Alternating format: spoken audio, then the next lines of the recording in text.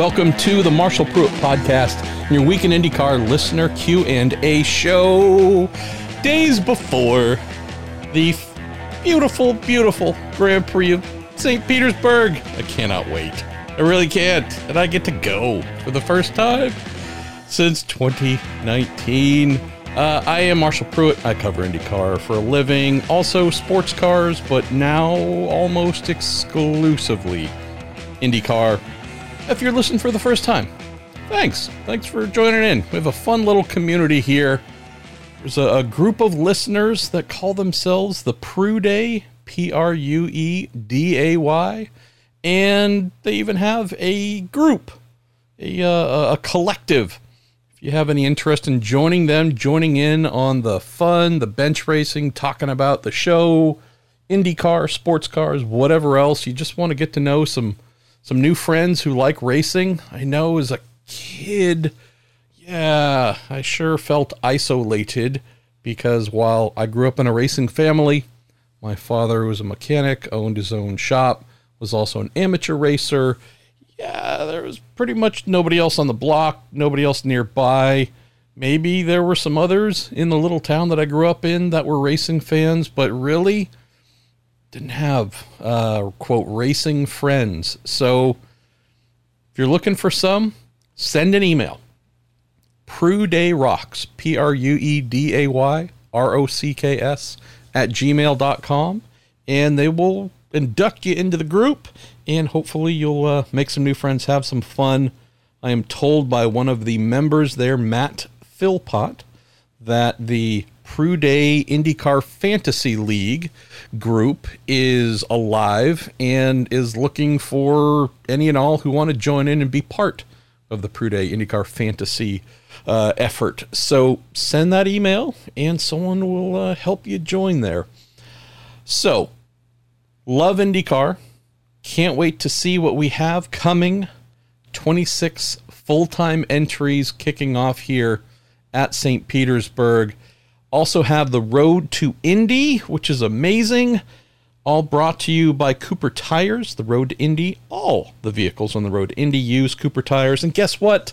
They were our original show sponsor and remain one of our two primary sponsors today. So huge thanks to Cooper Tires and also the Justice Brothers, their automotive and racing chemicals and lubricants.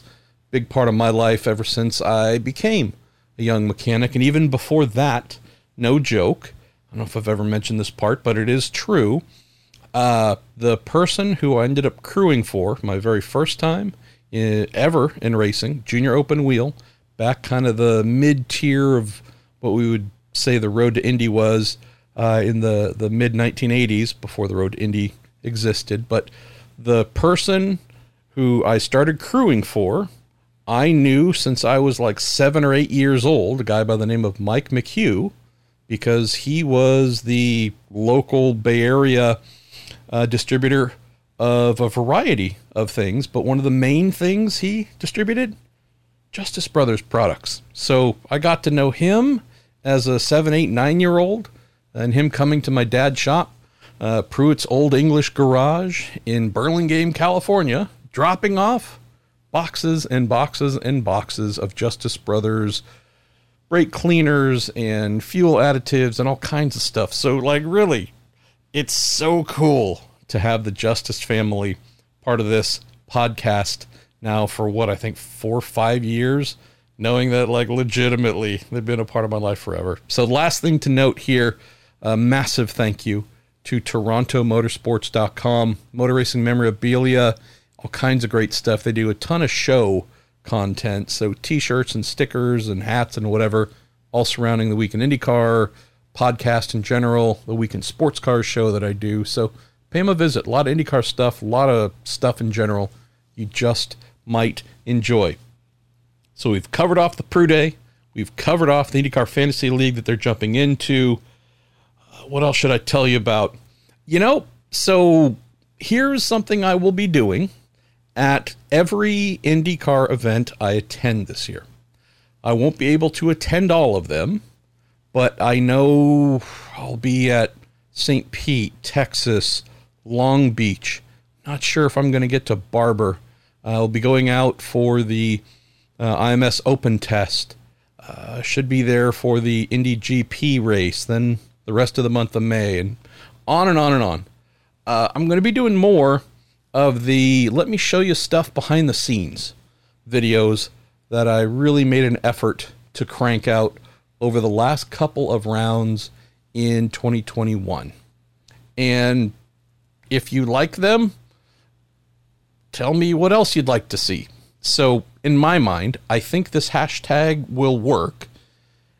Hashtag MP Show Me. So my initials, Marshall Pruitt, Show Me. So hashtag MP Show Me. And that will make it really easy for me to track this and look at the suggestions.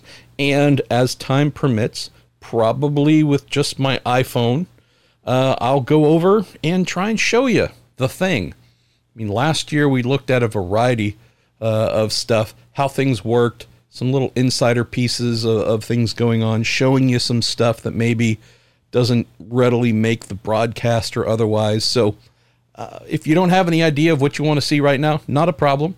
I have a couple of these planned for Thursday when I'm on the ground at St. Pete.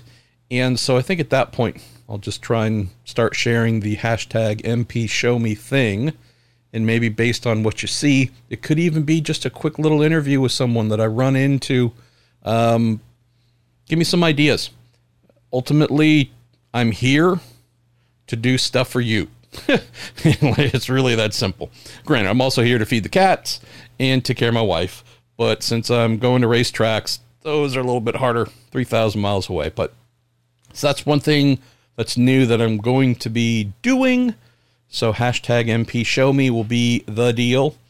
And other than that, before we jump into your questions, all put together by our dear pal, Jim Kaiser. I just wanted to mention this because I thought it was funny. And there you go. Was at a fairly busy afternoon of my wife's appointments on Friday. Normally when we travel, I bring a small, call it travel laptop, just something small if I need to do some work, which I often do while sitting in the car waiting at one of her appointments. That's what I do. Said, hey, it's Friday. Like, really, I got nothing that I need to do right now. Not bringing it. Naturally, within, no joke, about 7 minutes of getting to our first appointment, I get some texts saying, hey, Michael Andretti's dad. Hey, Mario Andretti is spilling some beans on stuff on Twitter. And what the heck? What's going on? Is it real? And so those were the texts that I got. And I then said, why didn't you bring your laptop, you idiot? So here's the fun part. Here's the quick little anecdote to close. Well, how better to find out if Michael Andretti's purported plans to get into F1, as mentioned by his father on Twitter, if all that's accurate, then call in the guy in question. And so I called Michael. So the expectation, as is often the case with stuff like this, kind of out of left field news that doesn't come directly from the person involved in that news, is for that person to not answer. That is 100% the expectation. Nonetheless, you still make the call, but you know ahead of time they're not going to want to talk, they're not going to pick up, and again, it's the norm. I call Michael, picks up on the first ring. Hey, Marshall, what's up? We'd spoken, I don't know, like 5 days before about some other stuff. And so the tone of the pickup by Michael, perfectly nice and kind, was just more of a like, oh, hey, man, you know, what else is up? Like, oh, is there something else we didn't cover when we last spoke? It was just kind of a picking up where we left off tone, again, on the first ring. And I'm like, wow, what? That surprised me. And so I said, I'm like, oh, hey, I didn't think you were going to answer. He's like, why? What's up? To which my mind starts spinning, going, what do you mean, what's up? And I said, your dad. And he's like, oh, what did my dad do now? And I'm going, aha, he doesn't know. Michael has no clue. Poor guy. Little did I know. That's why he picked up on the first ring. Little did I know. I'm like, okay, let me be the bearer of news, I guess. And so I pulled up the tweet on my phone and read it to him. And his immediate response was, thanks, Dad. Like a defeated kind of like, oh, what are you doing? So I know that I've read a thing from a couple folks like, oh, well, this is all orchestrated, right? I'm just telling you, by his tone, this was not orchestrated. Plus, again, he sure wouldn't have answered if he knew the reason for the call. So, anyways, little funny thing, little meaningless thing. But yeah, calling Michael randomly on a Friday to ask about something I figure you never want to talk about, and picks up on the first ring. He's like, hey, what's up? Thanks, Dad. And so he couldn't talk, wouldn't talk. Again, as expected, he did do me the solid, though, of when I said, hey, man, I know you can't comment, but can you at least tell me, on the record whether it's real or not? So he gave me that little quote of, it's real, end of story. But nonetheless, yeah, when your dad is like the greatest of all time, sorry if I'm talking Valley guy here, but I slip into it, even though I'm not from Southern California.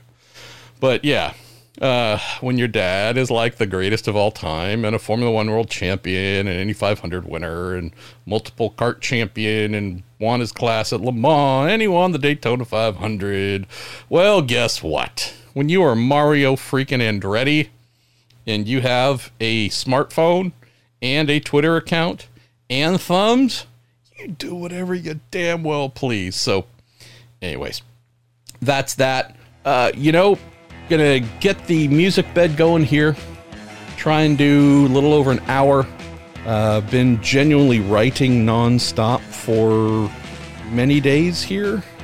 At last count, I think I've pooped out 10 to 11,000 words about IndyCar. Stuff for the Wednesday edition of Racer's Mailbag, which is pretty much all IndyCar. And I've got a lot of other IndyCar stuff to write before I get on a plane and go to St. Pete. So not going to go for crazy long tonight. Also, I'm going to try to do one or more Twitter spaces.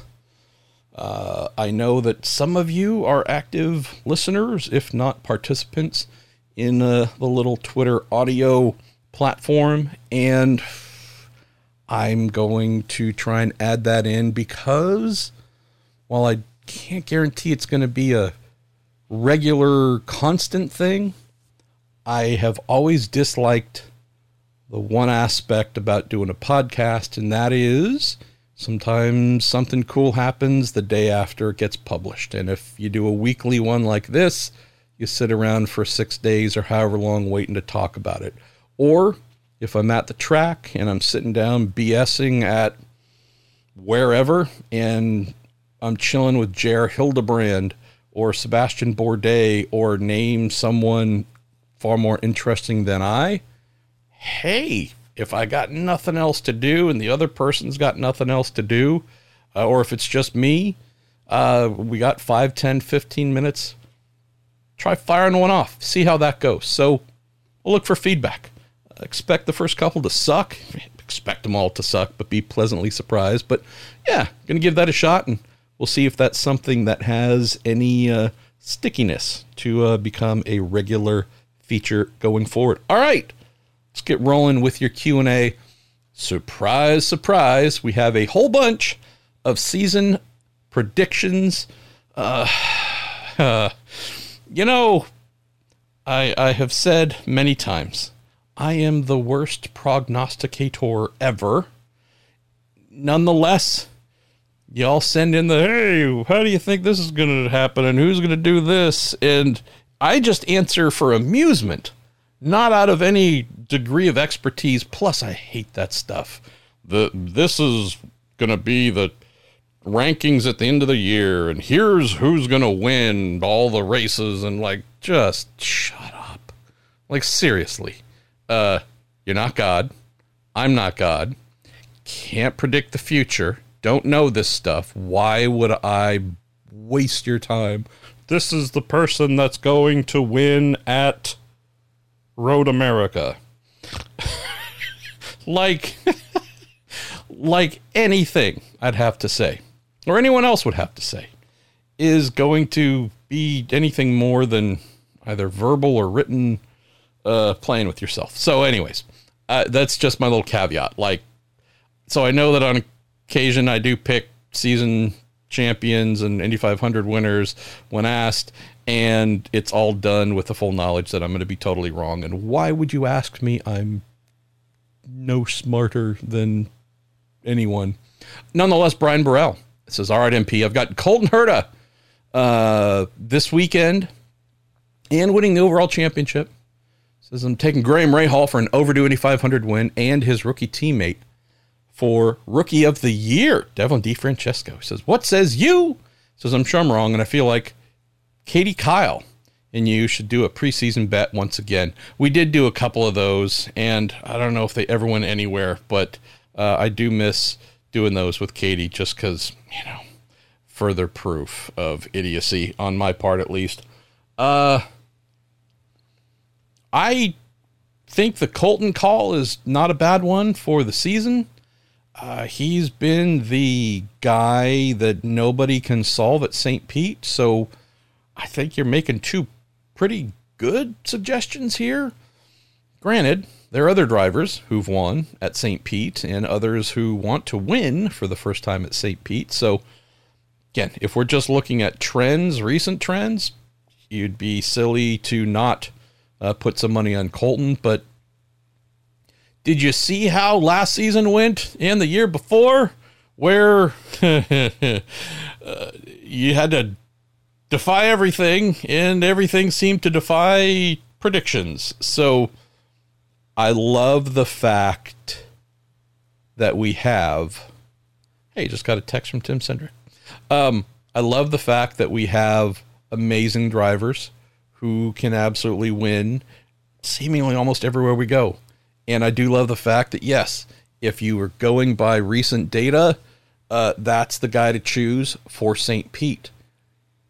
Man, what makes IndyCar so incredible is, boy, I feel for you if you're going all in on those kinds of things. Because Joseph Newgarden wants you to lose, Brian, any money you would put on Colton Herta. So does Scott Dixon, Alex Palou, Willpower, blah, blah, blah. Run down the list. Can't wait. Cannot wait to see how things play out there. Indy 500, I have no idea. Again, I'm going to say Newgarden because I just really love to see him get an Indy 500 because he's already done 2 championships. Think that there are plenty others. I mean, look, I'd love to see Graham. I can't think of anybody I wouldn't want to win the Indy 500. Ed Carpenter, obviously. I would feel bad for Ed if he retired without an Indy 500 win. That's his jam. So I'm with you. But Joseph, Colton, Palou, right?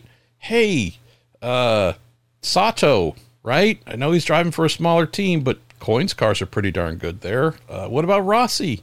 Rossi could easily be a 2-timer. And coming off of Austin Cindric winning the Daytona 500, I mean, Christian Lundgaard, first-time winner and Indy 500 winner. Right? Who knows? So, I don't know, man. But let's keep going. Andrew Miller, he says, are there any out-of-nowhere drivers like Alex Palou last year that might be factoring in the championship this year? Or will it be usual suspects?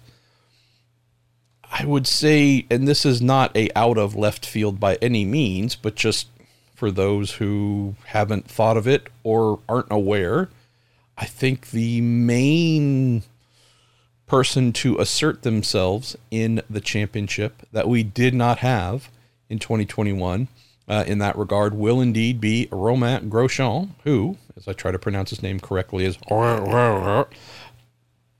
that should be the guy who wasn't there since he did not do all of the races. that should be the guy who we are definitely counting on for top 10, top 5-ish type performances. So one of the great questions, and I apologize that I'm forgetting who asked it in the last week or two on the show, of the, hey, so top 10, sure are a lot of really talented drivers. Who's going to be in, who's going to be out? Who do you knock out to get into the top 10 in the championship standings by the end of the year? And I would say I'm confident that Grosjean will be in that space. I feel like Felix Rosenqvist can be in that space. Just trying to look where else. I feel like Scott McLaughlin should be there. So should Jack Harvey. So should Rinus VeeKay. So who do you move out, right? Because I just mentioned, 5 names. Pelot's not leaving the top 10. Newgarden, Award, Dixon, Herta. They're not. Could Marcus Ericsson? Maybe, right? He had a great season. Those 2 wins of his were amazing. Also, were not byproducts of going out and putting it on pole and stomping everybody. There was some misfortune of others that played into his vast fortune. Can't count on those things happening. So is Marcus ready to go out and win on pure speed? I don't know. It feels like Marcus might be one, if he's not out of the top 10, 6th might be hard for him to hold on to. Pagenaud, there is certainly a potential for him to be top 10 with his new team, but that's going to be an interesting one to follow. Sato, I don't expect to be anywhere close. He was 11th last year. I don't expect that to happen. This is where I don't think, Andrew, we're going to see a ton of, quote, big surprises. If we're talking championship contenders.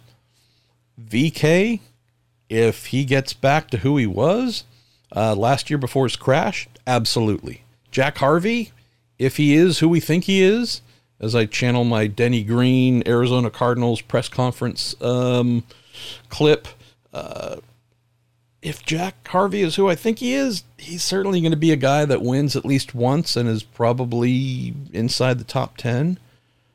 Gosh, there's just a lot of folks that would need to stumble, who don't traditionally stumble, for the Harveys, McLaughlins, Rosenqvists, and so on. Elio Castro Neves, right? Full-time now with Shank. So I don't see many. I really don't. What I would say in terms of things that are interesting, Andrew, to look for, doesn't meet the championship contenders out of left field criteria, but just good young talents, good new talents that could be doing some things that are above and beyond expectation.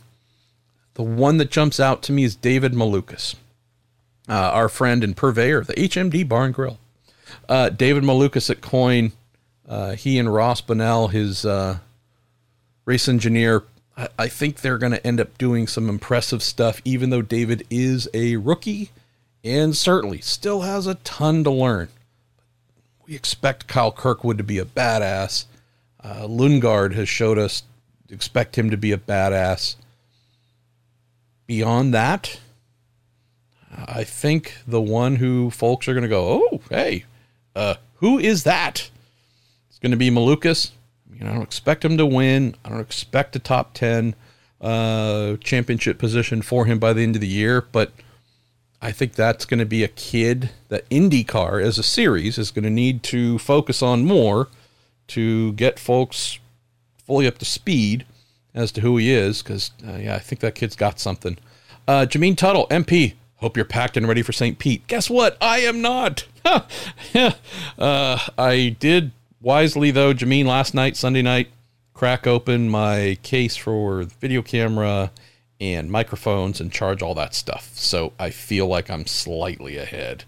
He says, which cat travels with you? Oh, boy. If I brought Rocky, I would be having to dig him out of the smallest little crevices as he hides. Rocky protects us with what we call the belly defense. And that is, anytime something scary happens, he basically falls on the ground and exposes his belly so it can be rubbed and he can feel confident. If I brought Rosie with me, I would also need to bring a lawyer and a lot of cash, because she is our little ass kicker. She will claw and bite any and everything just for fun. Anything new that comes into the house that doesn't have teeth marks on it, gotta fix that. She is not afraid of anything. If something falls, that tends to make cats, pets, even people run because they don't know what just happened. She is the opposite. No joke. She hears anything hit the ground, she runs straight for it. So I'm bringing neither. One would cost me way too much and I'd get sued, and the other one, you'd never see me because I'd be having to try and get Rocky from out behind a washer or dryer, stuck under the bed or something like that. Okay, enough cat talk for this episode. Jameen says, do you have any gut feelings? Season predictions that are so crazy you haven't shared yet. Foyt plus 3 cars, all of them in the top 15 in the standings. Jimmy Johnson wins Long Beach. He says, yours, maybe not too crazy. Every RLL driver wins at least one race. And RLL noses their way into the big 3 or big 4. It says, I also think Penske struggles this year with only Joseph winning and only Joseph finishing in the top 10 in points. Work backwards here real quick. Yes, I think I've said this on the show recently as well. It's really a bizarre thing to see. Boy, we should see Joseph doing big stuff, but it sure is a surprise. Surprised to see the team in a place where really it only has one driver that we know for sure can win. I know Will Power can win. I just don't know if he's going to be more than a guy who wins more than one race. And so again, when I'm talking winning, I don't just mean the technical act of you have won a race. I mean, Newgarden's the guy that can go for a championship, go for wins, be their main combatant in the top 2, 3, 4 in the standings. I don't see that as possible with anyone else on the team right now. And that's a weird thing, right? We're not accustomed to seeing Penske with one hope. And so, yeah, I would expect that to change sometime soon. Not this year, but I don't foresee this going on too long that way. Having 2 drivers proven capable title contenders, that seems like something they want to fix as soon as they are able to. It's also dependent on who is sitting and available on the free agent market. If I'm looking at RLL, I think I've said before a couple of times here recently too, that I think they're going to be the biggest mover in the paddock this season. All the engineering changes and upgrades, the expansion on the driver front, getting, I think, some maybe a better fit for teammates with Graham. I think there's all kinds of great stuff that's going to happen there. Do I think we're talking title contention? I don't. If anything, that might be more of a next year kind of thing. But yeah, I think they're going to be the biggest risers of the establishment. Would also say Meyershank Racing, I think, is going to go amazing places this year. But it's not kind of a... They're going from one full-time car and a part-time to 2 full-time cars, and they got Simon Pagenaud. That's kind of a major overhaul. I'm just more talking about where were you last year with a, fully developed program, and where are you going this year? For Shank, wasn't fully developed. Now it is. We're going to see big steps. But, yeah. Let's see. Where else? What crazy stuff do I expect? I think Sato can win a race this year. The Coin organization is just the number one wild card. And so I don't know what it is. I don't know how it happens. I can't tell you the exact circumstances or the track, but I could totally see Takuma, Dale Coyne Racing, Rick Ware Racing winning a race this year. after moving to one of the smaller outfits, and despite having gone through a pretty significant talent drain on the engineering side. Is there anything else here for you on this, Jameen? I think that's it. All right, Ryan Terpstra, he said, who has the hottest seat in the field in 2022? Says for hashtag me personally, it's Simon Pagenaud. Meyershank Racing is looking to make a big step forward, and that rests on Simon's shoulders. It does. It certainly does. No disrespect to Elio, but everything the MSR team has been lacking, that's all contained within Pagenaud. Jack Harvey being a rookie, growing, developing, doing, again, really good work there. It's phenomenal. Different set of skills, though, with someone like Pagenaud, who's been doing this for a lot longer, helped develop young teams.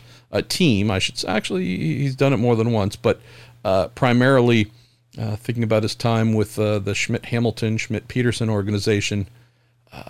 Simon is an exacting person, does have the knowledge of everything, how it is done the best way, what areas are the wrong way. Like, he is that deep of a thinker and that deeply embedded in an organization's operations. I would say slightly different from Elio, who does not have a reputation for being that kind of turnaround person. He's been a driver and a frontline driver forever. Simon's just a little bit of a different character, and also deeply on the engineering and technical side. So, yes, totally agree. Would say MSR's rise to wherever it goes is going to rest heavily on what Simon is able to do. He does not have the hottest seat in the field, though.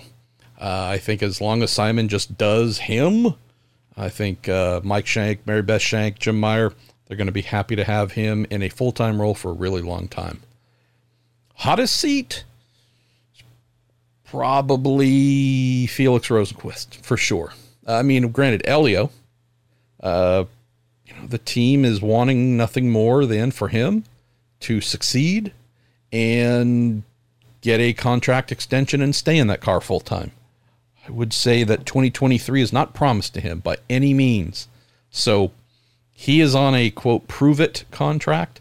I don't mean like the contract says that or he's been told that from the outset, but just he's got this year, got this full season opportunity, fully up to him to prove to MSR that he deserves another. Felix Rosenqvist, for sure, is in a similar, maybe even slightly harsher situation. If things don't go super well with Elio at Shank for the full season, as I have written in a preview you might not have seen, it's not really even a preview, it's just kind of a, I don't know what to call it, a long-form thing about each driver and what they need for the season. That's going up on Racer. If Elio's full season opportunity goes away at the end of the year, I am confident that he will be back, provided he wants to be back, in 23 and 24 and however many other years at the Indy 500 in a MSR Honda.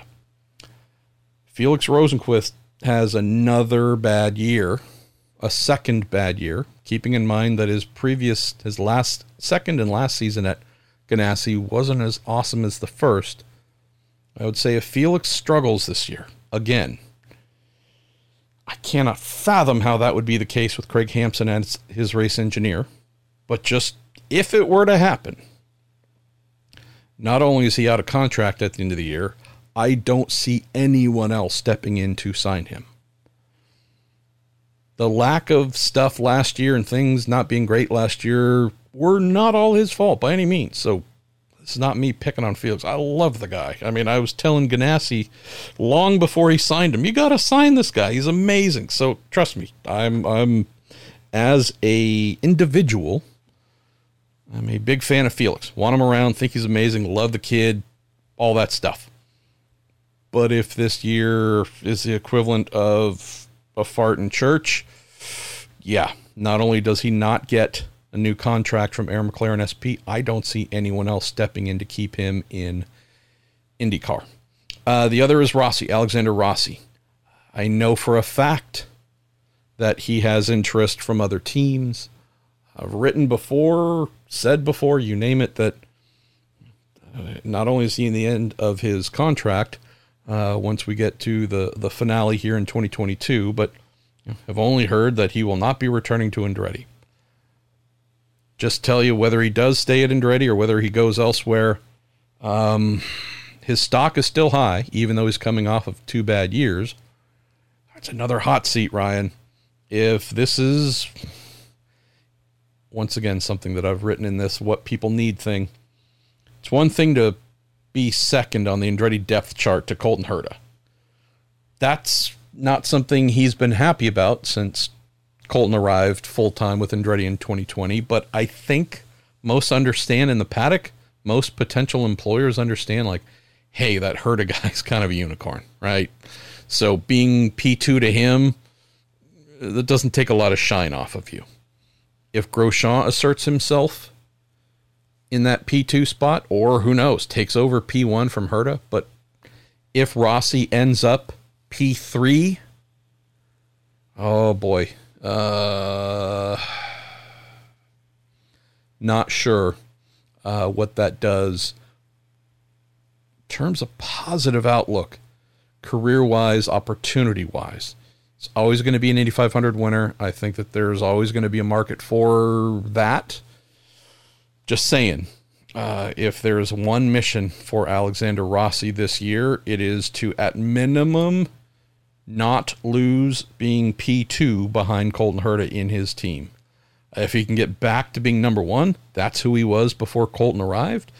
Man, I mean, he is putting millions upon millions in his future earnings as a result of that. But yeah, there are some hot seats, man. Elio, Rosenquist, and Rossi for sure. I think we'll dive off here. Jeff Crow says, watch that kid in the 48 car this year. I will. I so want Jimmy to succeed. Just, he's such a good person. And he's one of us. One of the coolest things to learn about Jimmy, getting to know him better in 2020, end of 2020, and then 2021. Like, he's truly one of us. He's a racer. He loves racing. He loves his family. He's like, really, if he was at a motor race standing next to you and he didn't have the big NASCAR career and the 7 titles and all that stuff, and it was just a guy wearing a hat with whatever his favorite driver was or whatever his favorite team was, leaning up against the fence like you or me, you'd never know that he was this mercurial talent, right? That's just the coolest part. And I say that because there are some drivers, for sure, who in every facet of their life let you know that they believe they are a extraordinary human being, and you are not. So Jimmy, like, he's the next door neighbor guy that comes over and brings the hot dogs and hot dog buns to the barbecue. How cool is that? Plus, he's amazing at driving a race car. So I'm with you, Jeff. I want him to have a fulfilling season, because I don't know if there's going to be more. Jeff May, you say, Marshall, what rule changes do I need to know about going into the new season? I don't know of a ton that jump out. I saw something very recently, I think, about IndyCar getting a little more in-depth with push to pass and deactivating it for lapped cars. Or let me just, how's this?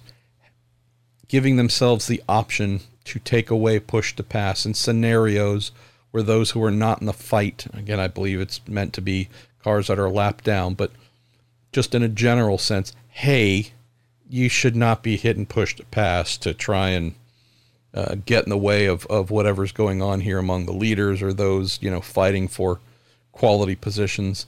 That's maybe the main one that jumps out. I know that I wrote the article talking about the new light LED based flagging system. I know that's not a quote rule, but that I would say definitely one that jumps out is, hey, that is significantly different from how IndyCar is doing things from last year. But I'm also, Jeff, going to be, time permitting, taking more than a cursory glance at the rule book to hopefully pull out any things that jump out as noteworthy. And if I find those things, I'll dump them into a story. Staring at like 5-ish things, maybe 6 serious things, in-depth, long, or whatever research-laden things that I need to do in less than 36 hours. So do my best, as I always try to do, brother. But yeah, sometimes I wonder what my life would be like if I was, quote, young and single, and all I had to do was report on racing. Yeah, my life would be way the heck out of balance. So I'm thankful that I'm not. Hrishi Deshpand, how you doing, Hrishi? Don't be surprised if I reach out to you to ask some Twitter Spaces questions, by the way. I was told you might be a person who can learn me with some knowledge. It's MP, it's finally race week. Rumor from Sebring was that Colton Herta's team was feeling pretty good about their setup for St. Pete. After dominating last year and being fastest in the test, is he the obvious favorite to win? And who is a dark horse that may surprise us this weekend? So the thing that I always use as a gauge, Hrishi, is assuming there are other teams at a test like that, is asking them or just letting them talk or just letting them vent. And yeah, there are some rivals of the Andretti team, and specifically those who are trying to keep up with, if not beat, Colton Herta, who were very dispirited to observe his pace at Sebring. And so on the specific St. Petersburg topic,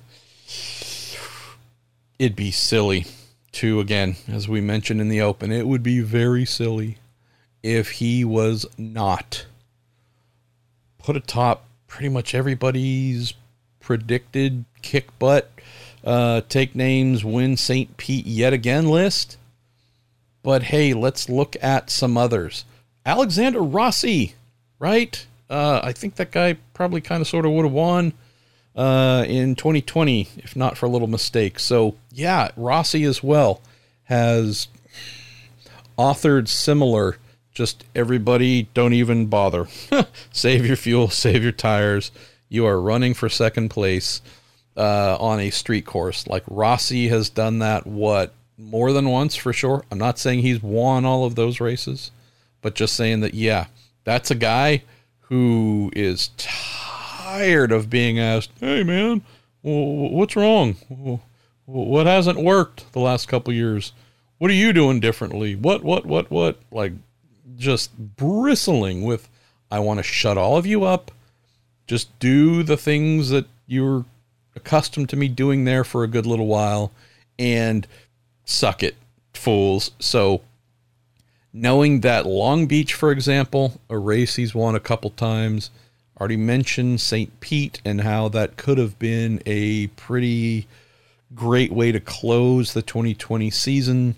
Yeah, obviously didn't have a great race there last year, but that's the first one I'd probably put forth, knowing that the Andretti team does or has found pretty happy place with its street course setups. Of course, we'll look to Colton because he's done so well there the last 2 years, but let's not sleep on his teammate. Just saying, the getting off the schneid, getting out of a funk, wearing people out with your awesomeness. And I think I said Colton won the last 2. I apologize. He won in 2021. This seems like a perfect opportunity for Rossi, doesn't it, Rishi? I think so. I'm trying to think where else. Pato, right? Yeah. if the team has made gains during the off season, yeah, Pato, the kid who knows no fear. Oh boy. Yeah, that kid easily be on pole, lead every lap, win the whole dang thing. So I'd throw him there. Scott Dixon's never won at St. Pete to my recollection. And I think we have a question later about that. Might be below the cut line though. But I mean, Dixie has had both horrendous St. Pete's to open the season or when it was somewhere in or around the start of the season. He's also had some really good finishes there as well. So I would not count him out from doing something spectacular there. Joseph Newgarden, right? He and Herta are really the only two drivers, and I'm talking win, right? We'll get to Will, could Will Power be on pole? Absolutely, because he's been on pole there like a million times or similar, right? But if I'm just talking drivers that have that inexplicable little extra thing to separate themselves when needed from the rest. I mean, Dixon was that guy. I think he can still be that guy, but just in terms of evidence, having seen it and seen it recently and multiple times, it is Herta and it is Newgarden. Let's not sleep on Newgarden. So I think there's a number of names in there, Hrishi, where, yeah, look, if Herta wins, is anybody going to be surprised? No. Is this a just hand him the trophy before first practice because there's no reason to bother? I don't think so. Let's see. Let's go Mitsuki Matsura. How you doing, Mitsuki? Happy race week. I'd love to know your prediction about the highest finishing rookie at St. Pete. Also, which is more difficult to overcome for rookies.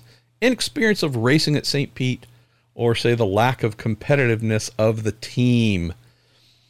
So one cool-ish thing I would say, Tsuki, is St. Pete has definitely been a place where, hey, you might be driving for a team that's not great. They might be kind of lousy. If you can get your traction right, if you can get this car to turn properly and stop properly, it's one of those tracks where there aren't many corners. I mean, there's like, I don't know, 2 where you go, yeah, that takes a little bit of bravery and balls. And if your car is not handling right, you cannot afford to go big there. Most of the track, though, it's not a giant separator of team and chassis skills compared to some others. So that's why, hey, you're on pole, person who's a rookie, or hey, Sato, you're on pole in a Foyt car. What? Like, cool things that I would not expect to happen at a Mid-Ohio or even a Long Beach, where there are definitely some corners that, yeah, not only do you need the car handling almost perfectly, but you've got to be willing to take some risks to get maximum lap time. St. Pete, certainly hard walls, close walls. You can throw it away just as easily there as anyone else, but I don't think of it as a place where drivers are pushed to the brink at all times, and therefore that's where you can see some cool breakouts. So I have no idea who the top rookie is going to be. I want to say Kyle Kirkwood. If it isn't Christian Lundgaard, I'll be very surprised. But I have no idea who the top finisher is going to be because I can't still, since the start of the show, my friend, I still can't tell the future. But I would say that, yeah, but I won't be surprised if a Malukas, if a Kirkwood, if an Ilott, if some of the rookies, if a DiFrancesco had a good test as well. Tatiana Calderon. I mean, I think all the rookies could surprise because St. Pete is a place that allows surprises more than most tracks. Where are we going next? Vincent 1701, you say, do you think St. Pete is a good opening showcase for IndyCar? I've never thought it wasn't. Only thing that can suck, at times is in the absence of cautions. Yeah, it sure seems like you watch a lot of laps where someone thinks they're going to get a run down the front straight and maybe peeks out, but nothing really happens in the brake zone. So, yeah, I think it's a good showcase in terms of entertainment. That's the angle I'm thinking about, Vincent. The entertainment can be there for sure, but it does involve a little bit of crashiness and running into each other and breaking things up a little bit, giving drivers a chance to do multiple restarts, or I guess they're just starts. Multiple starts, teams to try and mix up their timing of what tires to use and when, and someone might surge on alternates. And right, if we're talking flag to flag green, St. Pete can be a little bit of a bore. So, but in general, yeah. Long Beach doesn't really want to move off of that mid-April place. It's been pretty much forever, COVID aside. I don't know where else we'd go. I would always pick a street race to open the season, just because you're going to have an easier time getting people to turn out and take a look than going to Monterey or Barber or something that is far enough away from civilization to where you're a little bit limited in how many folks are willing to turn up. Let's see, where else do we go here as we kind of close the looking at the season stuff a little bit. Our pal Tim Falkowitz. Tim says of all 3 Road to Indy Series racing this weekend, who should we say are the drivers to watch in each of those series? Oh, I love it when we talk some Road to Indy here. Feels like we discussed Indy Lights a little bit not too long ago, so I don't know. I mean, I'll maybe close with that. Let's see. If we start off with USF 2000, granted, love this class. I love the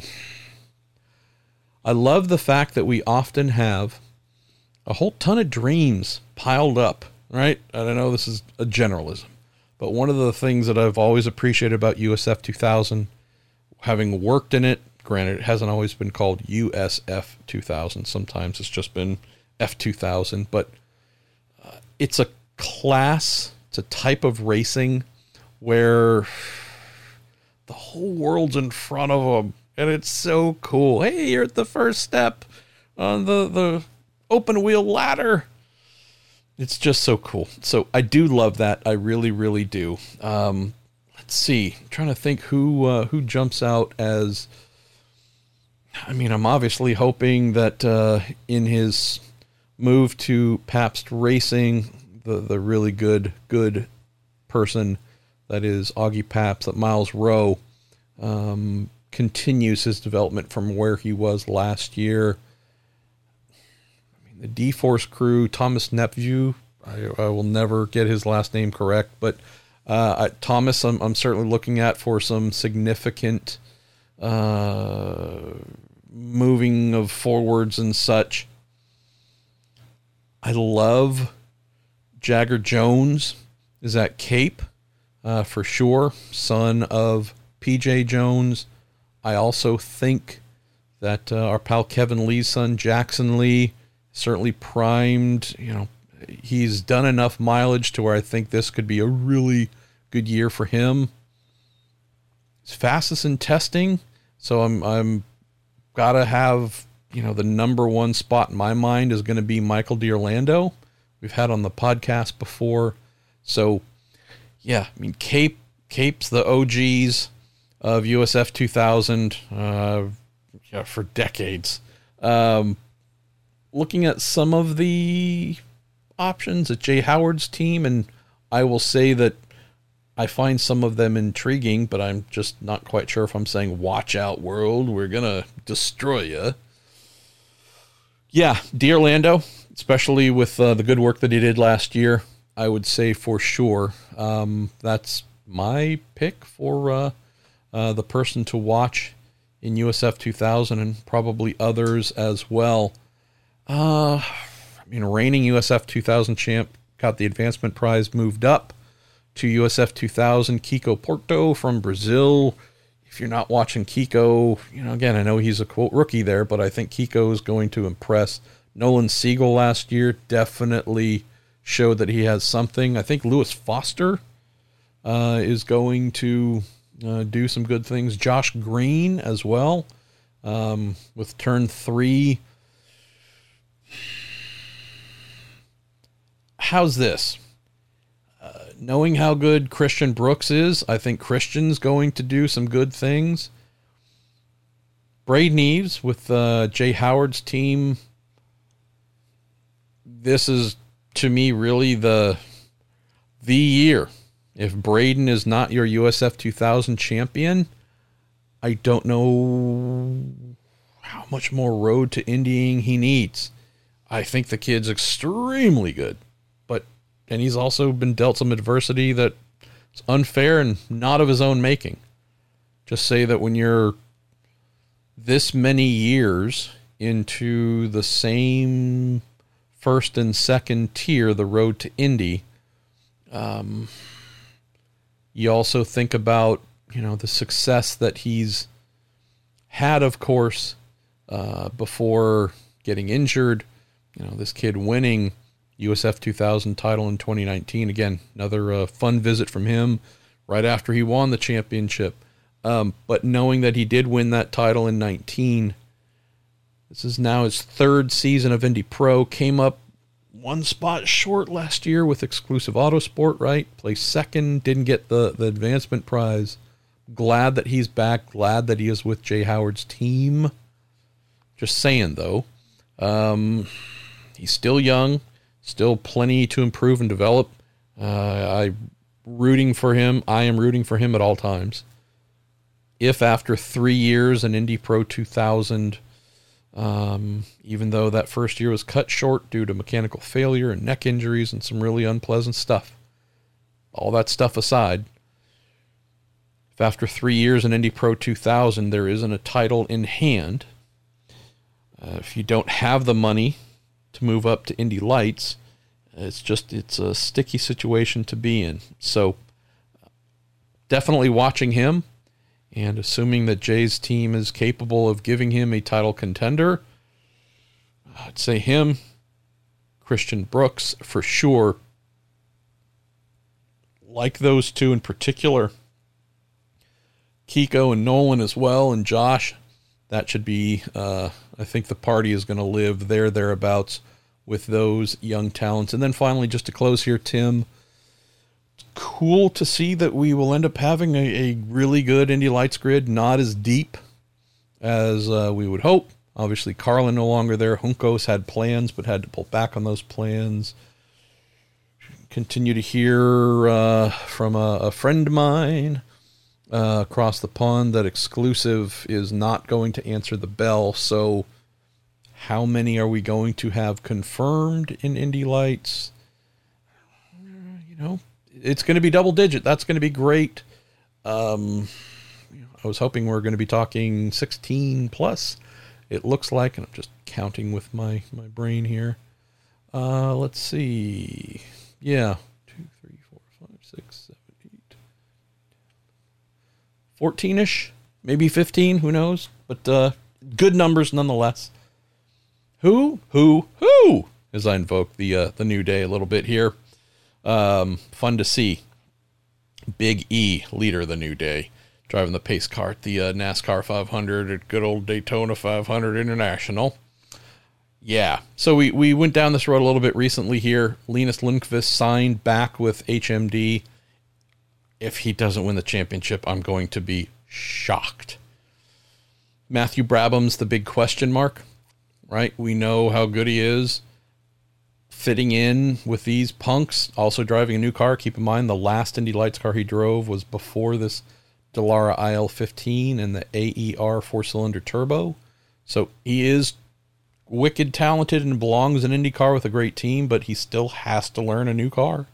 And he hasn't exactly had 20,000 tests before the season. So watch Lundqvist. That kid's phenomenally good.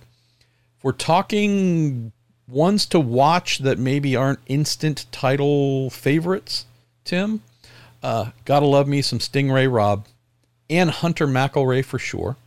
You have your reigning Indy Pro 2000 champ Christian Rasmussen there at the Andretti team as well. Rasmussen's one that I am watching, right? Knowing that we're talking about decent number of Indy Lights veterans he'll be going up against.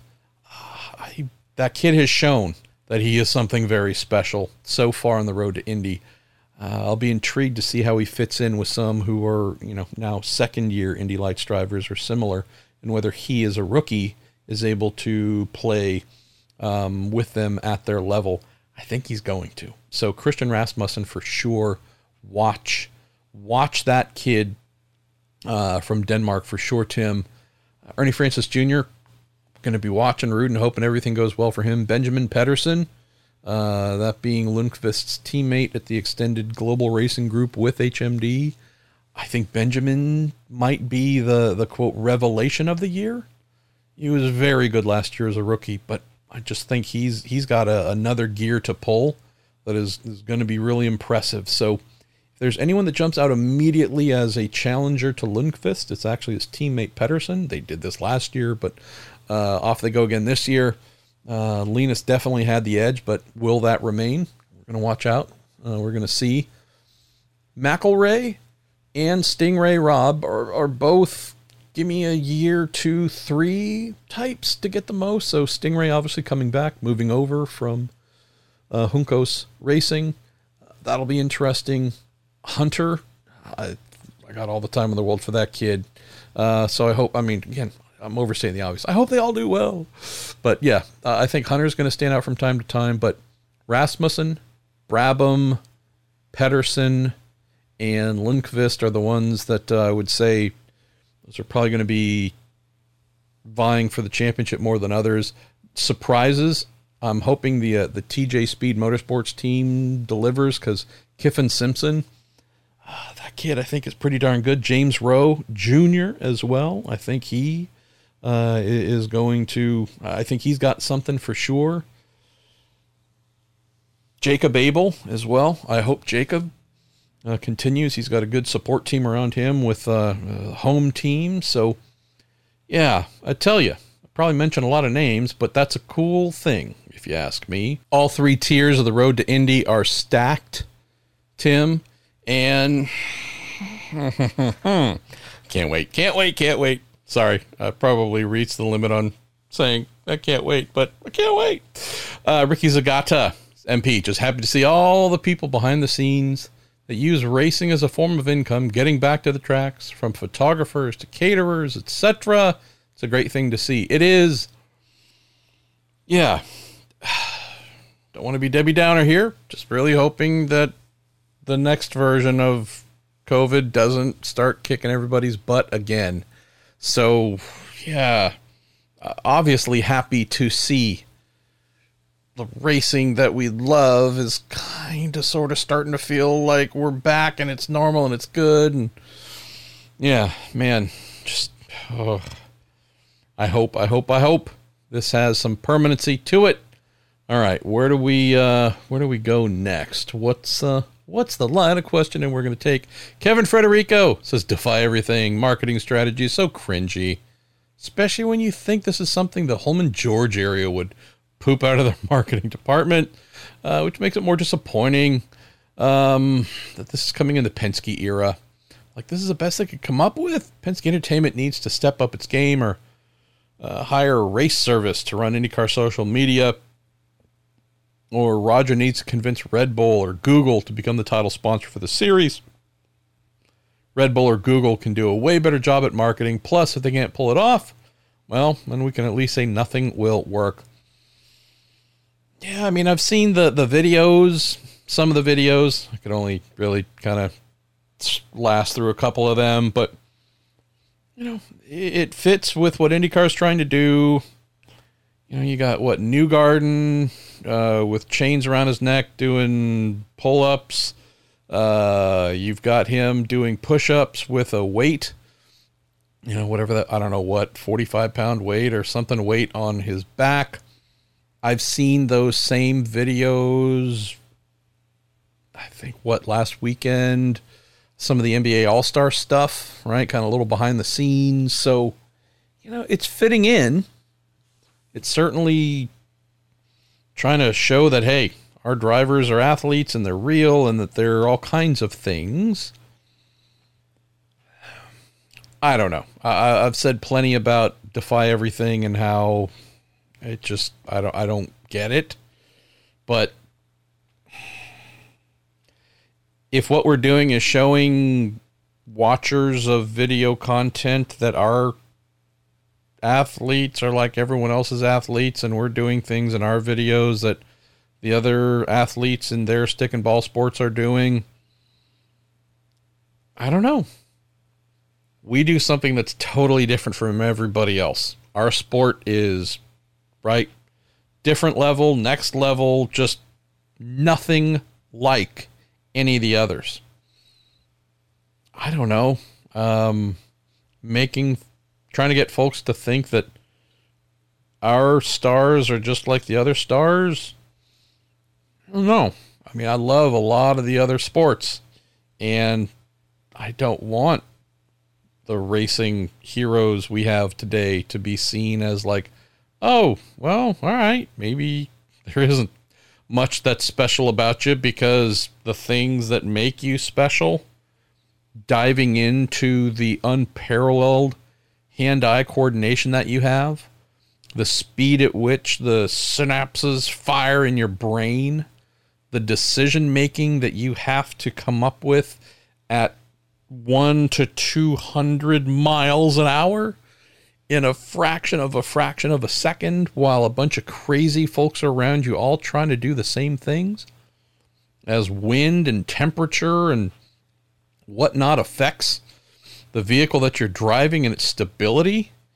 And as the vehicle changes, right, the balance moves forwards or backwards, your tires get older and are less effective, and fuel's burned off, and the weight of the car fluctuates, and you're having to do so many calculations in your mind every second that someone's swinging a bat or pushing a ball up through the air in an arc to go through a basket, or throwing a ball, or trying to catch a ball.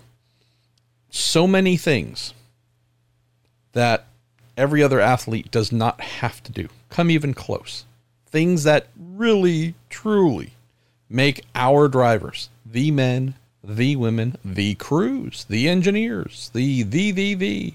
We have so many things in our sport where you go, hey, there's nothing like this, right? Even in racing, we're pretty darn unique with all the different places we go and types of racing that we do, and all the different skills that are needed to be crowned as the best or rejected as the worst. Like, this is really interesting stuff.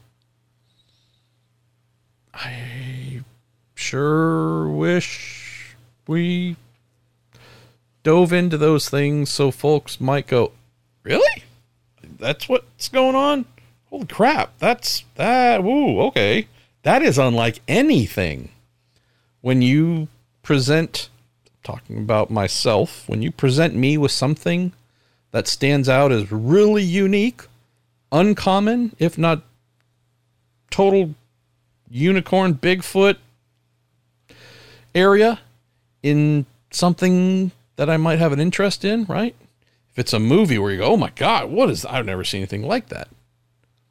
Music, television, books, whatever. Sports in this case, like, those are the things where I gravitate towards. That's insane. What? All right, I want to go learn about that. I think the average person is that way too. We get overloaded with stuff every day. Look here, pay attention to this, right? So little of it stands out as genuinely unique. Wow, we are armed with a ton of unique in IndyCar racing. Maybe that could be the basis for conveying that to the rest of the world. Jamie Carr, Marshall, I've seen a lot of livery reveals in the past few days. What old livery based on aesthetics would you like to see updated and on a current car? This is hashtag me personally. I think Rachel's potato chips or the Purpa? Sure. Purple Delta Faucet livery would be great. Jamie Carr, I love you, man.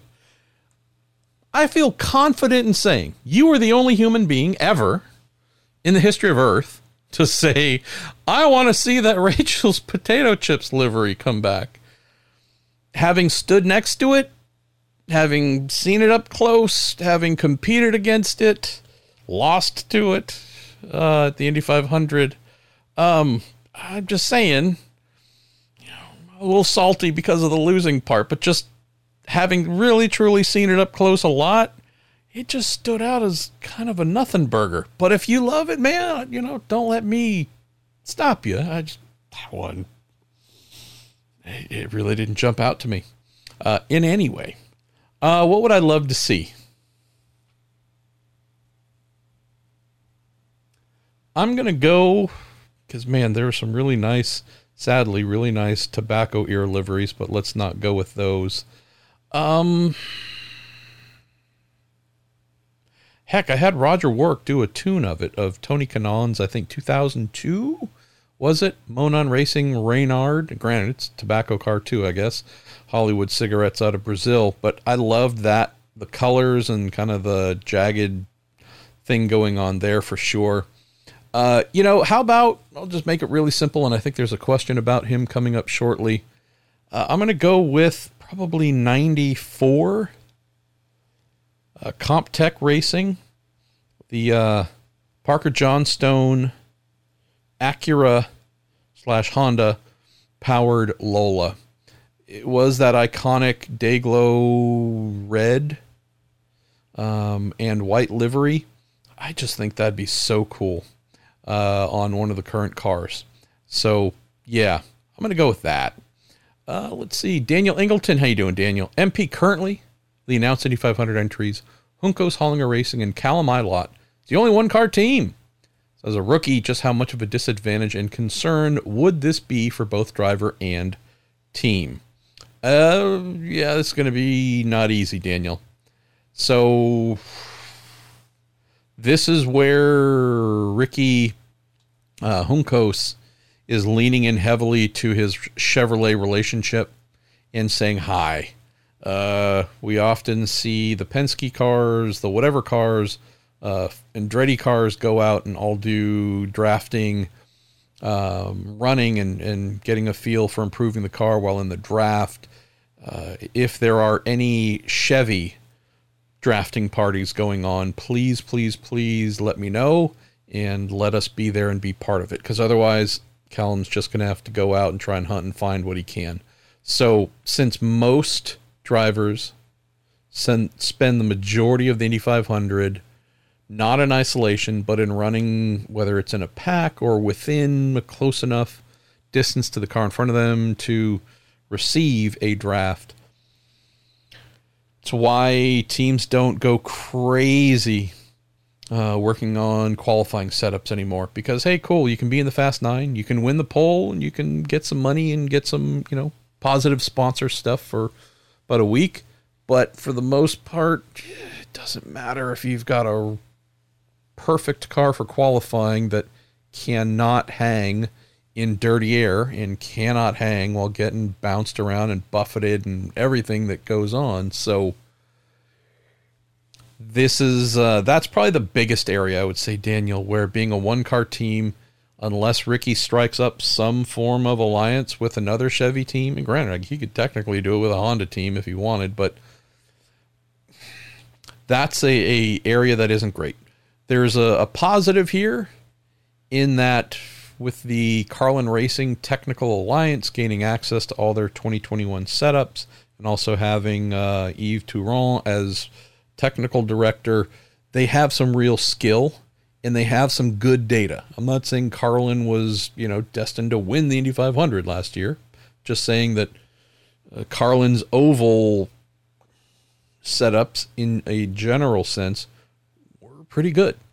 And so I think they're going to be in good shape with that as a basis to start from, back to your central point, man, it sure would be easy to know that you always had at least one teammate you could go draft with. Always have a teammate where if you're trying this spring rate, they're trying that spring rate, and you're comparing and contrasting what you see. This is one of those things that, if you're viewing from home on Peacock or whatever during the month of May, I don't know how much of this you're going to see, but if you are there in the grandstands, behind the pits or staring down onto the pits from driver's right, you will see, indeed, pick a team. Ganassi 9 car, try this. The Ganassi 48 car, try that.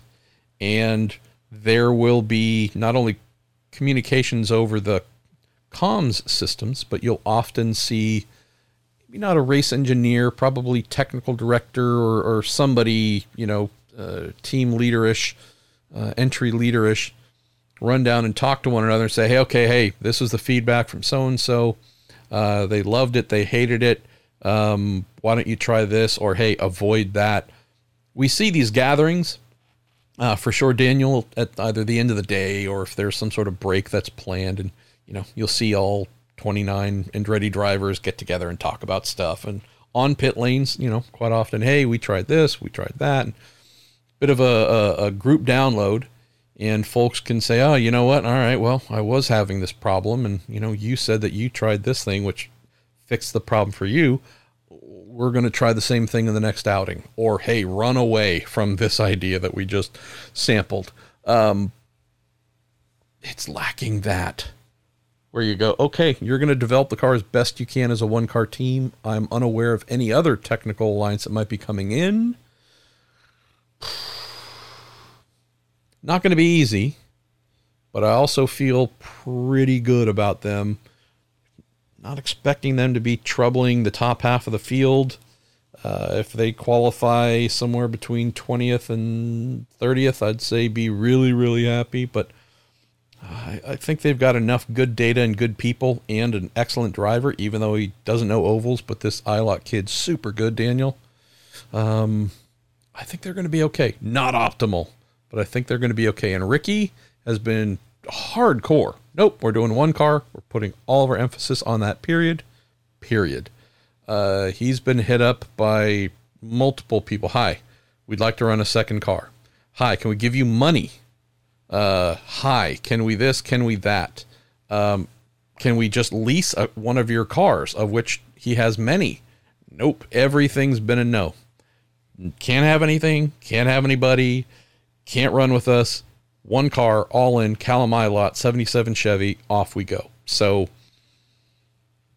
I appreciate the fact that Ricky has a plan, Brad Hullinger has a plan, and they are not going to stray from it.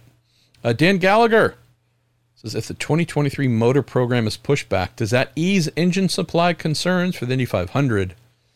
Also, would a chassis announcement for 2024, 2025 help or hurt? Oh, I don't know if the motor, if we have the hybrids pushed to 24 and we end up sticking with the current 2.2 liter motors for next year, I don't know if that changes a lot. I think what would change,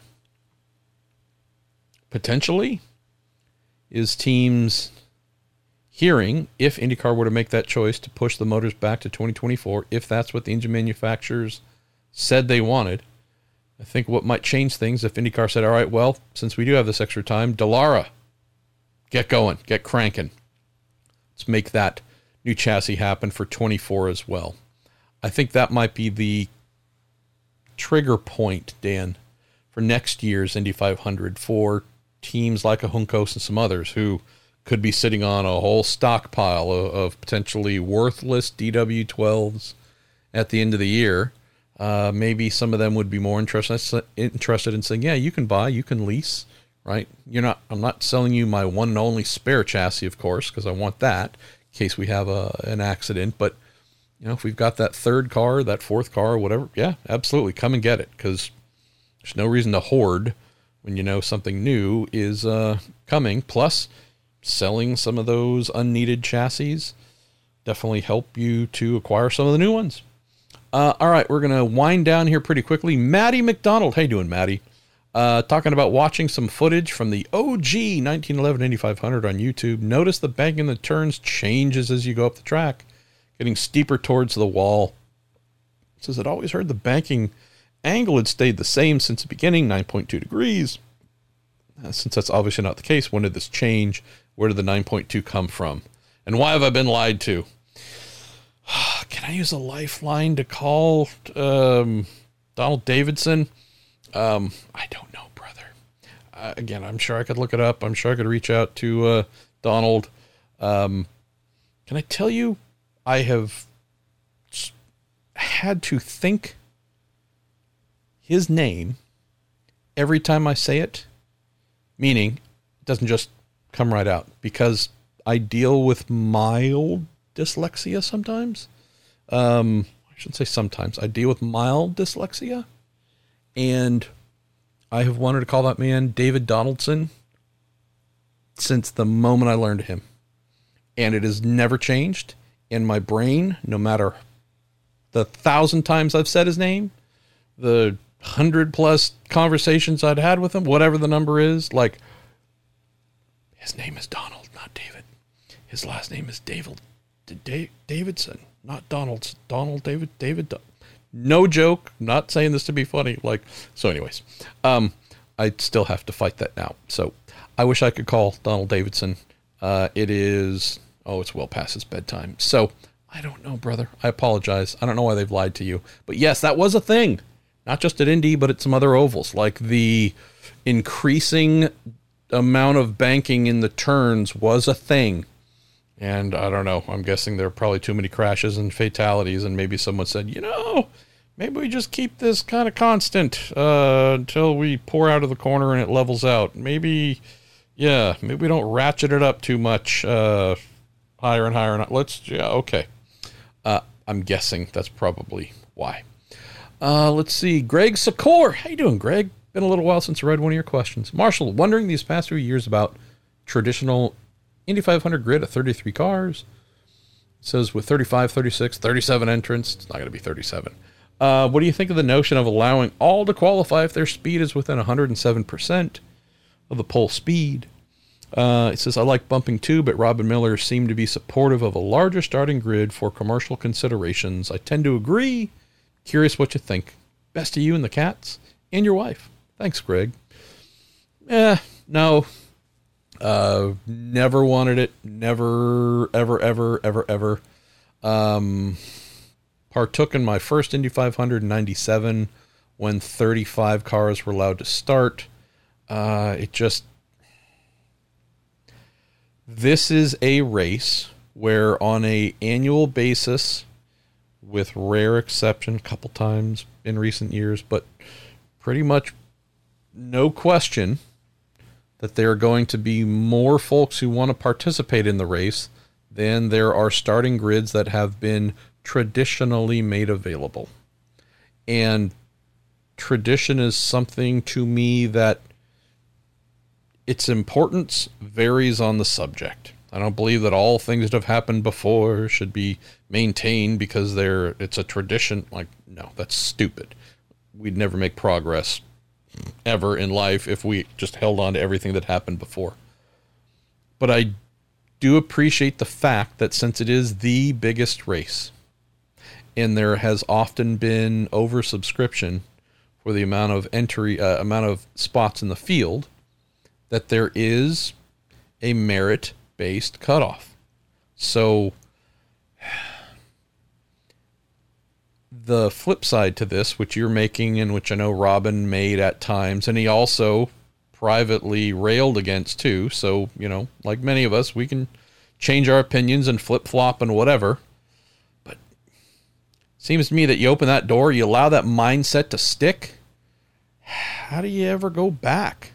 I mean, this does become a everybody gets a trophy approach to our biggest, most important, America's most storied and prestigious race. I know that they've won and stolen and won the slogan war. Daytona 500, the great American race. Kiss my ass.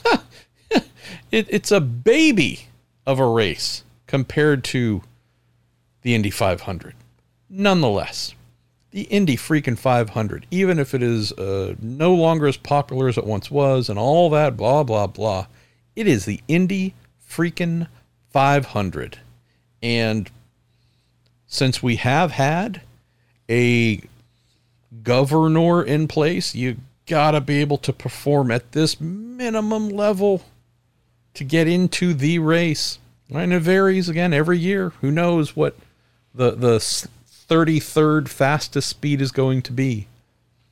But it does strike me that you open this up and say, well, hey, it's just 34, just 35 this year. They should get in. Okay, well, what if we went back? What if we get to 45 entries? Got 3 manufacturers involved. Each of them 15 cars. 45 entries for the Indy 500. Argument must be the same, right? Doesn't matter whether it's 34 or 44. Hey, you were able to pay the fairly nominal entry fee. Cool. You get to race in the Indy 500. If that is the only thing required to take part in the show, and I know you mentioned the 107% pole speed.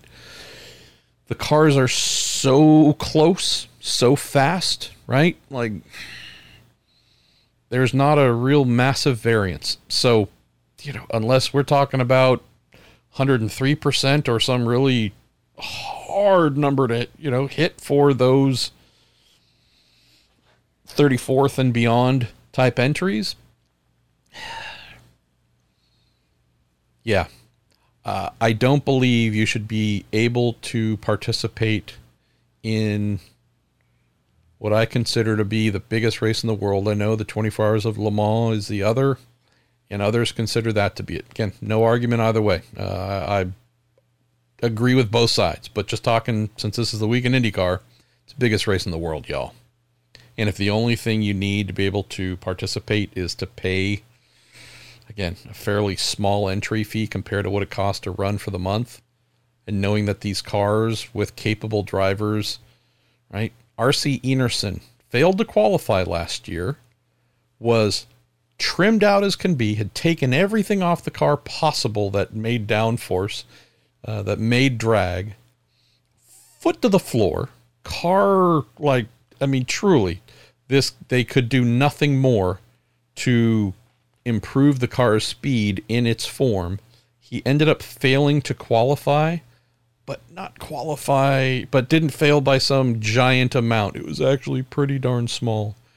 Tiniest team in the field with a car that was barely ready, did barely any practice, wasn't prepared for the race with body fit and all the mechanical drag reduction and the polishing of bearings and races and just all the things that make the pole car very different from last place. It had none of the things to make it excel at Indianapolis Motor Speedway, and RC again barely failed to qualify. So if that is the standard we're setting, oh no. So yeah, you open that door, everyone gets a trophy. I don't know. I'd probably start to lose interest in the Indy 500. Having it as something that folks aspire to be part of and know that they must indeed be excellent to get in, that's part of what makes it what it is. The Spannerer from Reddit says Martinsville, 200 miler. What's not to like about the idea? IndyCar needs more ovals. I don't see another super speedway getting a look for safety reasons. Martinsville being a flat oval, be a different challenge. Add it to the dumb ideas pile or the we don't talk about Cleveland pile. Hey, I'm in. I'm all in the Spannerer. I've never been to Martinsville, so the idea of doing a 200 miler there with IndyCar, seriously, I'd love it. Just about done here. Nick Dovniak, how you doing, Nick? MP, last week you mentioned that Firestone doesn't make a red tire available to folks for Sebring. Does this mean that the primary Firestones are all the same, or are they made specific for Sebring? Apologize, Nick. I might have failed to explain good. Firestone makes reds available nowhere for testing.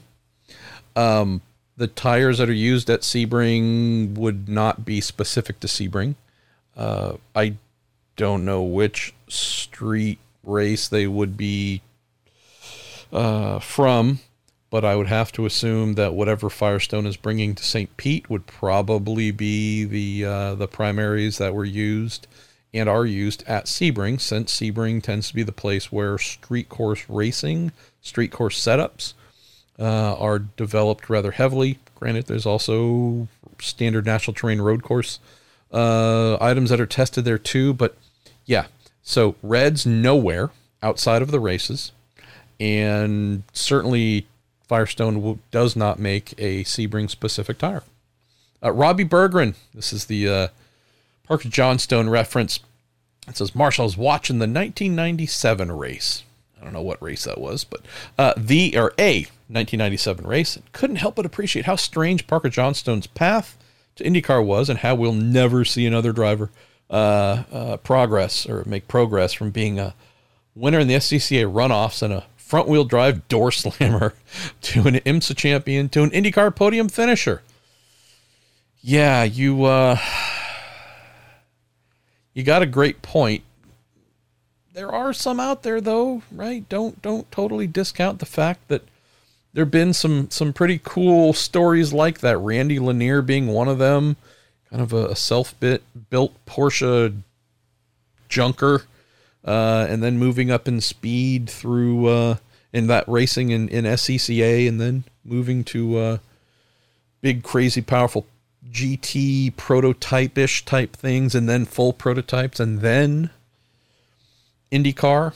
And there are a lot of drivers like that. I mean, if we're talking very much out of left field, that used to be the cool thing that we saw at the Indy 500 of, here's a driver with great skills or skills developed totally somewhere else, and they want to try their hand at Indy.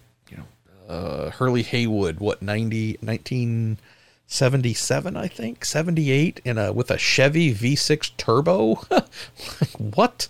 And sports car legend, Le Mans legend, driven little tiny Porsches and bigger and faster Porsches, and etc. And you think about all the NASCAR drivers who oval supreme talent, but knew nothing about spindly little open wheel cars. I'll bet you there's probably someone who I'm forgetting who was an amazing, whether lake or offshore boat racer. I guarantee you, Jacques Villeneuve, not the son of Gilles, but Gilles' brother, Jacques, the two Villeneuve brothers getting their start in ice racing on ski-doos and other things, and Jacques being the one who, granted, went all over the place, open wheel, Can-Am, sports cars, you name it, but also IndyCar. And you go, yeah, ski-doo ice racing to the Indy 500 or wherever other IndyCar races, I should say. So I do love that stuff. Parker absolutely fits right in. Always got time for him. All right. Very important question here. Comes from Connor Hazel 98 on Reddit. Marshall, whatever happened to the great rivalry between the rookie phenom Jimmy Bly and the vet Bo Brandenburg? First of all, I need to correct you here. Jimmy Bly wasn't a rookie, right? He was a sensation, but kind of came out of nowhere, as I seem to recall. Paul Page saying, but yeah, it wasn't a rookie. Apparently, he got the nod to a bigger opportunity from what I seem to recall. Anyways. As you mentioned, it seemed like their careers all but fizzled out after that biopic was done in the early 2000s. Joking, of course. No, in my world, they exist. Says, if you could, think back dating. God, my brain's dying here. Think back, dating to the 1970s, and give us one rivalry between two drivers that stood out in your mind. For example, the hatred the Toronto crowd had when, say, the French fry cut off Paul Tracy and took his wing off coming out of the pits. other clashes they had. P.S. My father owns a bar outside of Toronto and wants to bring in some cases of Busch Light for the Meyershank boys. They are our favorite team, and this year will be our first time seeing them. That is great to hear, Connor Hazel 98. Should also mention that I spoke with the Green Savory Race Promotions folks today. Asked them how things are going in Toronto and was told, awesome. Like, we expect to have a great, fantastic, amazing event. A lot of major sporting events are kicking off in the greater Toronto area. Things are getting back to normal.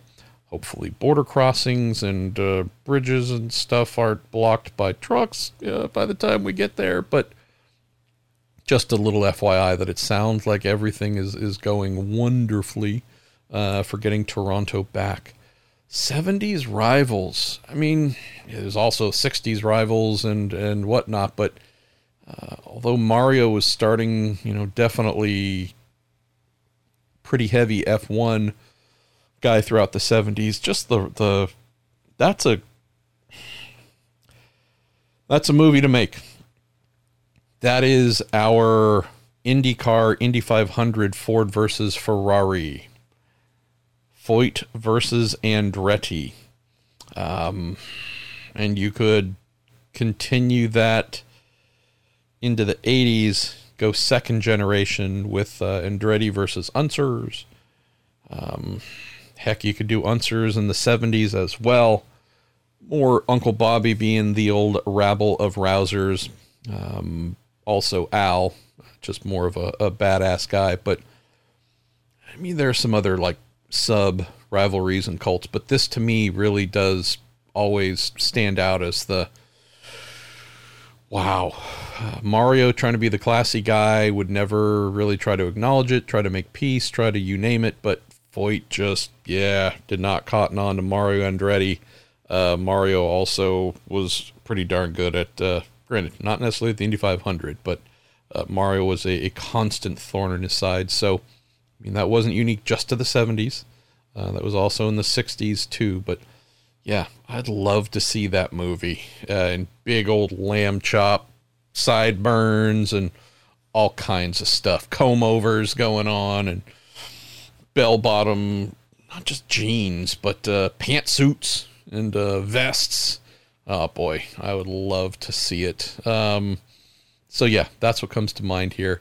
Going to rattle through a couple more very quickly and then say goodbye. Austin Sutton says, unrelated to race week, but I've heard there's a 5-year plan in place, see, for new chassis, see. Have you heard anything? I have not.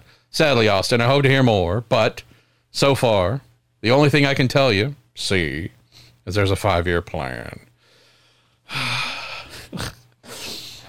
I told you Jay Fry hasn't exactly returned any of my calls lately. I think someone played him that clip and that probably made him say, screw that guy. Yeah, not talking to Pruitt anymore. See, he's a real jerk. You know what I mean? He's got to go. 23 Skidoo, scram, kid. You're out of here. We don't like you no more. You're bad for IndyCar. You're bad for life. Got to leave the planet, see? And I've got a 5-year plan to make it happen. Captain Conrad. Look at that. We've got either someone who's in charge of a ship or someone in the military. Oh, we'll just call that person Ryan Moore. That's what are you most looking forward to this season, Pruitt?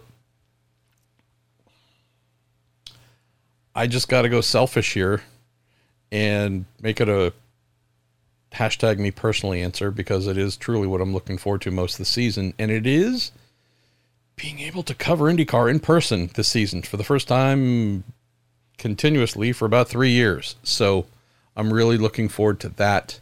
And I'm also dreading it because it means being away from my wife. And no, that's not just being said to try and get some of you to say, oh, it's true. So although we've been together nonstop since she got sick, one of the blessings, greatest blessings other than her health continuing to improve, is the fact that I have been able to, and we have been able to, be together every day in a way that adults normally don't get to do, with work and all the other responsibilities. can sometimes be a little bit like ships passing in the night. And so here, wow. So I love that I get back some of what I've been craving to have, but I am also honestly, I am not looking forward to being away from her. So I think more than ever, it's going to be a heck of a bunch of FaceTiming going on and all that. What else do I take here before we say goodbye? Hirely from Reddit. What type of adjustments can teams make in the gearboxes, gear ratios, gear size? The ratios are kind of, that is the sizing difference, both in teeth and diameter. So yes, gear ratio changes within the gearbox as well. Differentials can be changed. So not just type of differentials, going to a spool for ovals and some form of limited slip for road and street courses, but also you can modify the LSDs, which affects all kinds of handling parameters. So yeah, those are the things that you can change. You also ask who makes it all. That would all be done by X-Track. Teams cannot make their own stuff here. Then you say, even if teams did make their own, how would IndyCar know during the inspection process? It's a good question. I mean, they could say, hey, pull one of the side cases off and let's take a look, but that isn't something that happens too much. Granted, could there be a little bit of weight maybe optimized and taken out and given a little bit of a advantage? Maybe, but yeah, I don't know. I'd hate to think of the repercussions. Ricky Zagata. Why don't we, let's see, the Flash 947, you say, if Rossi, Herta, and Devlin all leave Andretti's IndyCar team over the next couple of seasons, who do you expect alongside Kirkwood to fill those spaces? I mean, if you said next couple of seasons, so I have no idea, because it's hard to predict who's still going to be here, who might retire, who might be coming in. You know, are we talking a Lundqvist, Rasmussen, a D'Orlando, Lewis Hamilton? I have no idea. Really hard to say, you know. If we're talking next year, yeah, I think we're going to see Kirkwood. But other than the rest, hard to say the Flash 947, just because a couple of years from now, people's contracts, who's available, who's not. Really hard to say. So, Ricky, we're going to close with yours. It says, with Goodyear making LMP2 and new NASCAR tires, any talk of Goodyear aiming to come back to IndyCar? Haven't heard anything. Should also mention that Goodyear purchased, for those who don't know, about a little over a year ago, purchased Cooper Tires. So Goodyear being the parent company of one of our two primary sponsors. So I've heard nothing. I think you'd be hard-pressed to get IndyCar team owners to say, yes, let's go away from Firestone. Always the same thing, drivers as well. It is a quality, safe, known product, and that's not something to monkey with. Final here. Ed Joris, which is easier and less complicated to implement, hybrid powertrains or LED information panels? Clearly, Ed, it's LEDs. There's a company that's currently assigned to make the hybrid power units. There is no company willing to take on IndyCar's LED information panel challenge. And off we go. Daniel Summersgill, thanks for yours about Dixon, and a couple others. I think Lance Snyder as well. I'm going to defy your questions, and I'm going to say goodnight. I'm going to go get dinner ready for us. I'm Marshall Pruitt. This is our Marshall Pruitt Podcast, Weekend IndyCar Listener Q&A Show, brought to you by Cooper Tires, the Justice Brothers, and TorontoMotorsports.com. I don't know if it's going to be Monday night, but Monday night or Tuesday night next week, guess what? We're going to get to talk about things that actually happened that are newsworthy and interesting because a motor race took place. Winners and losers were documented. People got mad. People got happy. We're not talking theoreticals. We're not coming up with stuff to talk about. We're got real stuff coming. I'm so happy. PrudeRocks@gmail.com, IndyCar Fantasy League, or just make some new friends in racing and have a good time. Twitter Spaces, hopefully, hashtag MP Show Me. We'll speak to y'all next week.